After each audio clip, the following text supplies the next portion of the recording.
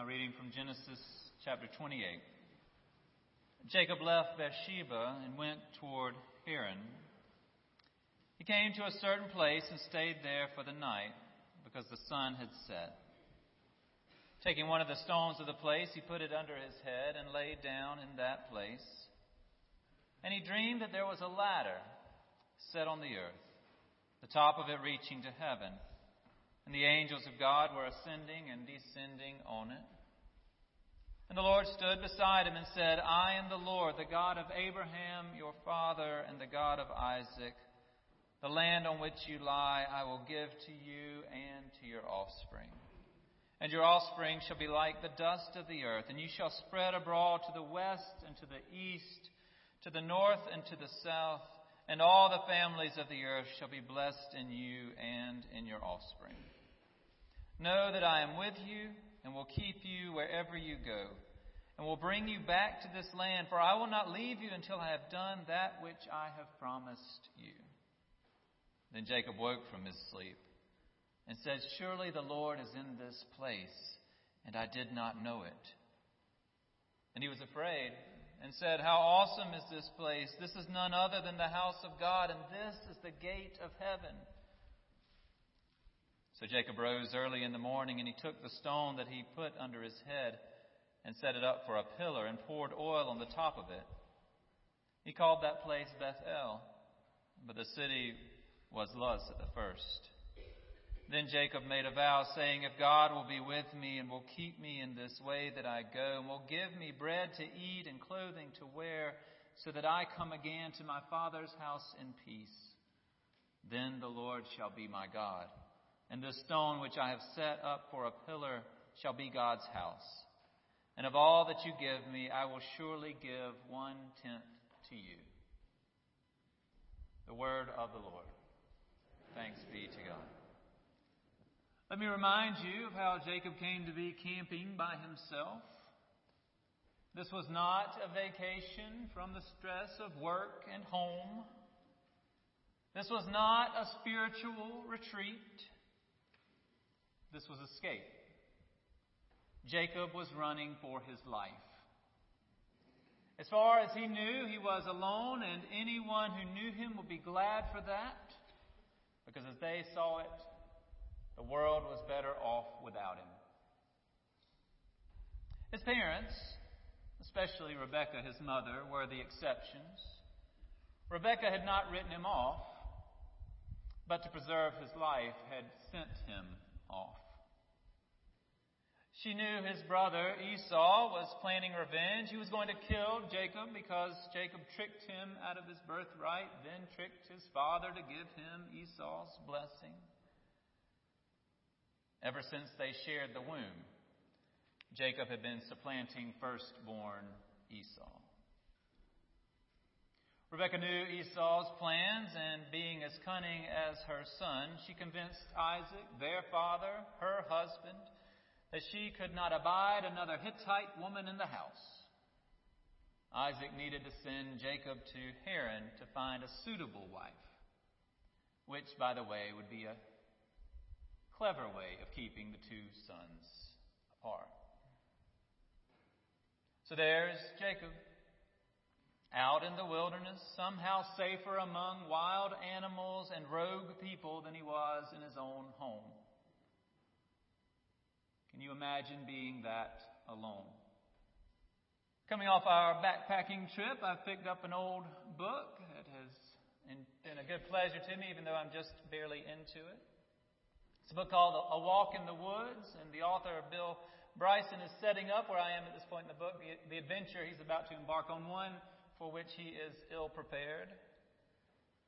He describes how in the winter before he leaves for this attempt to hike the entire 2,164.9 miles of the Appalachian Trail, that he read field guides. One was called Bear Attacks, Their Causes and Avoidance. The guide notes that there had not been a fatal bear attack in New Hampshire in over 200 years, and there had never been one in Vermont. Usually, it claims, a black bear will only cause a few scratches and give light bites. Bryson asks, when it comes to a bear bite, what is light? He also notes how foolish must one be to be reassured that no bear has killed someone in Vermont or New Hampshire in 200 years. That's not because the bears have signed a treaty, you know.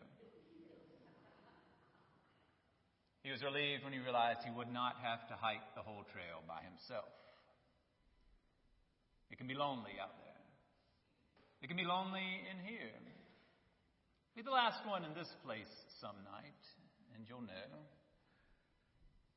It can be lonely in your own home. From time to time, I'm the only one in our home at night. It's better now that we have a dog, but even then, there are sounds that can't be blamed on him or me or some device. Creaks that sound ominous at night. We're always a little more tense when we're by ourselves. Jacob felt that he was by himself. But even so, he was looking over his shoulder, though not for bears. Bears don't stalk you, they come across you. He was looking over his brother who was motivated by revenge. Imagine that loneliness.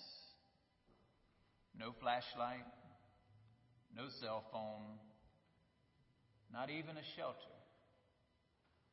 All sorts of noises while you lie there, both alone and on the run. Exhausted, Jacob pulls a stone up for a pillow and falls asleep. It's a restless sleep, the kind that comes when you have too much on your mind, too many unsettled issues in your life, the kind when your body is exhausted but your brain is in hyperdrive. That happens to me occasionally. And I get so frustrated when it does. Because I know that I need to sleep in order to deal effectively with whatever it is that's on my mind. And so I get upset with myself. Why am I not falling asleep? I need to sleep, which only keeps me up longer. It's a good time to pray. God, I need some sleep. But also, God, I can't handle this whatever that's on my mind. I need your guidance. I need your help. I give it over to you. Jacob may have prayed that prayer while he lay there, but somehow I don't think so. The theology of that time was that God blessed the good and cursed the bad. Jacob hadn't exactly been good, and he might have feared invoking God's presence. Worse than Esau chasing him would have been God catching him. Better to flee them all. In other words, Jacob wasn't out on the trail seeking a religious experience. But it turns out we don't have to be seeking God or acting good in order for God to show up. How does the psalmist put it? Where can I go from your spirit? Or where can I flee from your presence? If I ascend to heaven, you are there. If I make my bed in Sheol, you are there. If I take the wings of the morning and settle at the farthest limits of the sea, even there your hand shall lead me and your right hand shall hold me fast. If I say, surely the darkness shall cover me and the light around me become night, even the darkness is not dark to you. The night is as bright as the day, for darkness is as light to you. Alone in the wilderness, on the run, sleeping on a rock, afraid for his life and of God's judgment, the Lord shows up and promises Jacob the very things that God had promised his father and his grandfather: land, offspring, and that God will be with him. Walter Brueggemann characterizes it this way, that God gives a threefold promise: presence, action, and homecoming. I am with you. I will keep you. I will bring you home. Can you imagine more comforting words to those who think they are alone, who think they are unwanted, who think they are endangered, and who think they can never return home? It changes Jacob's life. Not that Jacob is perfect from then on, but that Jacob now understands that God has been with him, even when he did not realize it, that the Lord is his God. If we were to read the rest of Jacob's story, including the familiar one about Jacob wrestling with God, that story when God renames Jacob Israel, which means striven with, wrestles with God, we would realize that the struggle continues. And if you know the people Israel's story, you realize that wrestling with God is as much as about being God's opponent as it is about being God's teammate. Jacob is not perfect after his dream. He has ongoing struggles with his father-in-law. He has preferences among his sons. Even right after his dream, there's a sense in which he is putting God to the test. It's not a perfect Jacob that God chooses to accompany. It's a flawed Jacob that God promises to be with despite his flaws. On that lonely night when Jacob realized God's presence, he also saw angels ascending and descending on what looks to him to be a ladder. This bridging between heaven and earth. It was in seeing the angels coming down and going up that Jacob recognized something holy was happening. Their presence was an introduction to God's presence.